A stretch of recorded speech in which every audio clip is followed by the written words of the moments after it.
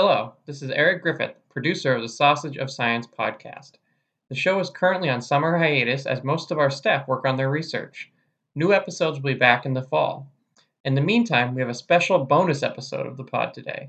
Professor Joe Graves of North Carolina A&T University reads an excerpt from his book, A Voice in the Wilderness. The Barnes & Noble website describes the book as such. Evolutionary science has long been regarded as conservative, a tool for enforcing regressive ideas, particularly about race and gender. But in A Voice in the Wilderness, evolutionary biologist Joseph L. Graves, Jr., once styled as the Black Darwin, argues that his field is essential to social justice. He shows, for example, why biological races do not exist.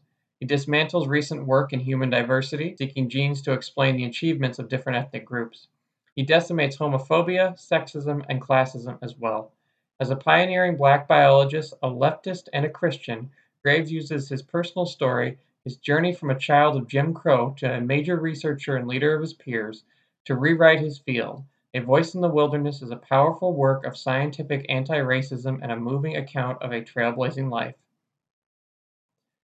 The following audio excerpt from the book covers pages 153 to 165.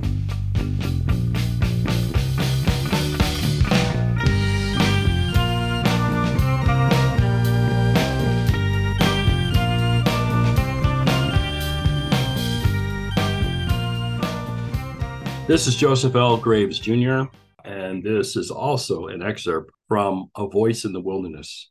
A pioneering biologist explains how evolution can help us solve our biggest problems. A book that should be read by everyone. The Emperor's New Clothes. Many have argued that The Emperor's New Clothes, Biological Theories of Race at the Millennium, is the most important of my scholarly achievements. It is by far my most cited publication, with almost twice as many citations on Google Scholar as my most cited papers in fruit fly or bacterial research.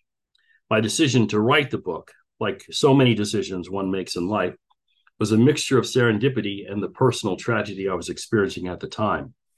My work addressing the claims surrounding race, genes, and intelligence in the bell curve had already convinced me that it was important to develop a course that exposed students to the history of biological determinism and its ongoing role in supporting racial hierarchy. Biological determinism is the notion that individuals' biology, mainly their genes, is a primary determinant of where they end up in society. This idea underlies all theories of meritocracy.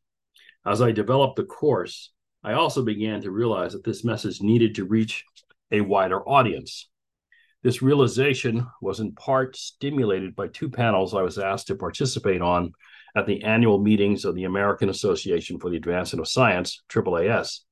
The panels Is Race a Legitimate Concept for Science in Atlanta, in Georgia of 1995, and The Developing Brain, Genes, Environment, Behavior in Baltimore, Maryland in 1996.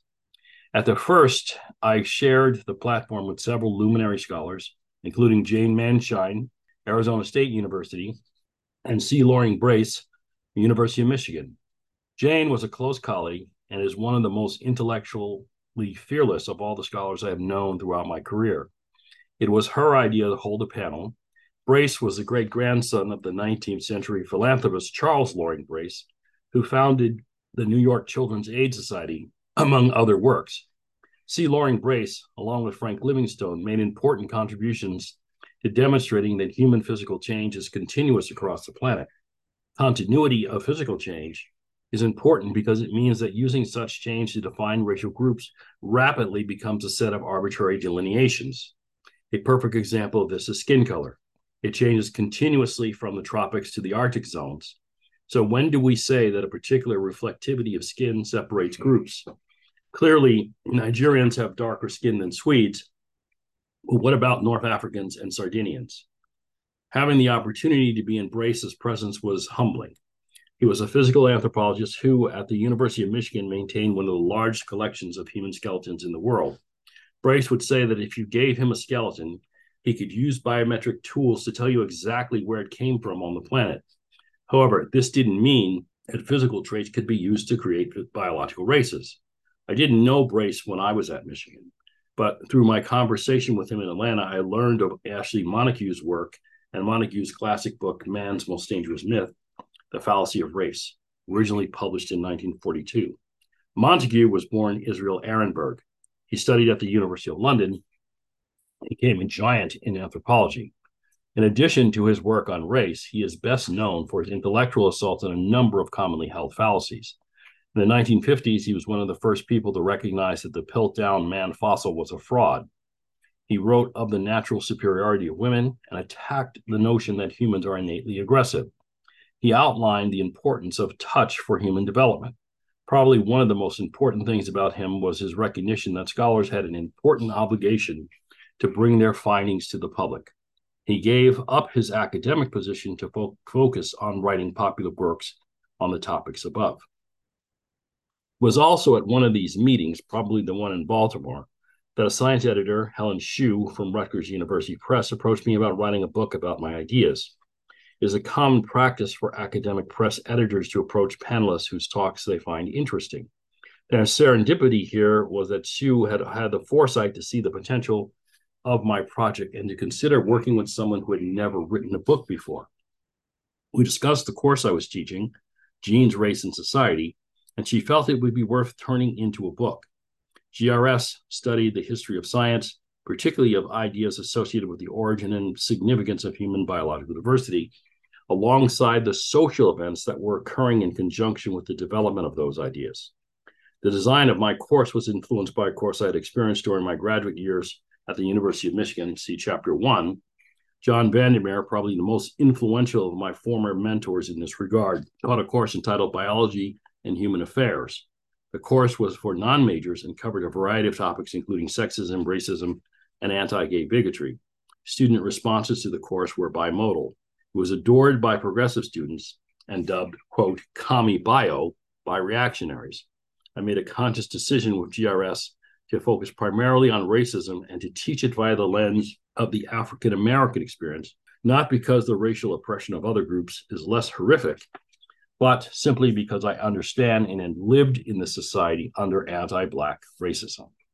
Thus, my course was taught in both the life sciences and ethnic studies departments. A subsidiary goal of offering the course in both departments was to facilitate discussion between students, science, and humanity majors, who often never spoke to each other on any topics of substance. My approach to the topics to be included in The Emperor's New Clothes was not completely unique. Such books have been written before. A very good example is Alan Chase's book, The Legacy of Malthus. The book on the history of scientific racism is a tour de force. However, Chase was a historian and had limited facility with the underlying science covered in his work. The book also covered scientific racism in its general context. The Emperor's New Clothes, on the other hand, was designed to tie together events in the history of science and the way their applications directly affected African Americans. My capacity to achieve this was very much related to the time I spent out of the academy and reading voraciously about topics in African American history, sociology, economics, political science, and philosophy. See Chapter 4. My personal tragedy associated with writing The Emperor's New Clothes began on New Year's Eve in 1995. We were spending it in Redondo Beach, California, with my brother Warren, his wife Dee Dee, and many of our extended family members. My cousin Darlene's husband Craig was an assistant coach of Northwestern University's Wildcats and had brought us tickets to see the Rose Bowl. That night, all my brother and I managed to do was get into one argument after another. Finally, it got to the point where I had had enough. My wife and I swept up our children, loaded them in our minivan, and headed back to Arizona, leaving the tickets to another family member. The next day, he called me, apologized for his bad behavior, and told me he had less than a year to live. Warren was dying of HIV/AIDS. He was not sure how he had contracted it, but he thought it could have happened during one of the many emergency room shifts he took on during his residency. He told me what those shifts were like in underfunded and understaffed inner city hospitals. One night, a patient had been left on a stretcher in the emergency room. The patient was unattended, and no one seemed to know what was wrong. Warren quickly examined the patient, realized he was in bad shape, and ran all the labs needed to determine the correct course of treatment. That night, there was an insignificant or insufficient staff on duty, so he had to run the samples around the hospital himself. He eventually saved the patient's life, but that hospital situation was unfortunately all too typical in the emergency rooms of the hospitals he moonlighted for. He believed that during one of those shifts, he'd accidentally cut himself during a procedure, therefore exposing himself to HIV-tainted blood. News of his condition hit me hard. I did not react well, and the next few years were a struggle to balance my grief with the requirements of my personal life. As he was getting sicker, I sank deeper into depression. Up to this point, I had not sought personal counseling. I believed that under no circumstances could I reveal to the academic community the depths of emotional pain I was laboring under every day. Nor could I do so at home, as I was the father of young children. I went to work each day and gave no indication to those around me that anything was wrong. Partially, I felt that as the leader of an NIH training program, I could not let on to my staff or student mentees that there was anything wrong with me. Imposter syndrome was still with me, almost like a chronic biological infection that was resistant to any antimicrobial treatment. I still deeply believed that the Academy never forgave any weakness in African American men. Indeed, the more talented those men were, the more unforgiving the Academy. As Warren got sicker, I began to drink more. By most definitions of alcoholism, I was almost, even if not fully there. I behaved like many of the African American men of my generation, unable to admit that I needed help. I also impacted the lives of my wife and children. I was not making excuses, but simply explaining that I was in a bad way. It was not just my brother, but also other members of my family, aunts and uncles, who were dying before their time. Nor, as my research in the Emperor's New Clothes would demonstrate, was it only my family who were dying at differential rates. The sad reality began to stimulate my thinking about the sources of health disparity. My own experience made it easy to understand why my mother was always so sick. I experienced the toxic atmosphere she was forced to endure. For years, she worked in the plastics packaging plant. After a while, anyone working there would become nose blind to the fumes coming off the materials they packaged. In the summer, before I started college, I worked in there loading plastic vials into the print machines. That was enough for a lifetime.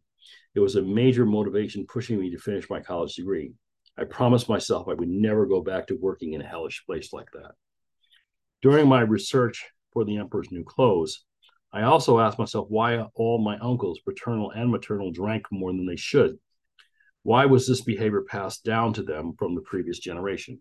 Of course, genetic determinists had a ready-made answer to this question: genetic predisposition for substance abuse. My knowledge of the complex genetics of behavior had already convinced me that the simple genetic answers for alcoholism couldn't be correct. Yet even at this time, pedigree analysis suggested that alcoholism was inherited in families. Modern genome-wide association studies calculate the genetic contribution to alcoholism at about 50%. Not surprising, given that the same areas of the brain that control substance abuse of all kinds are also associated with pleasure seeking of all kinds. Natural selection would clearly favor these genes if pleasure seeking had a strong association with reproductive success. In the case of the fatty and sweet food pleasure seeking axis, there's strong evidence for such an association. In ancient environments, those foods were scarce, and individuals who succeeded in procuring them would have had a caloric advantage over others, resulting in their greater reproductive success. This means that these genetic variants are found in all human populations at high frequency. Thus, the substance, sex, food, and gambling abuse we observe today results from evolutionary mismatch.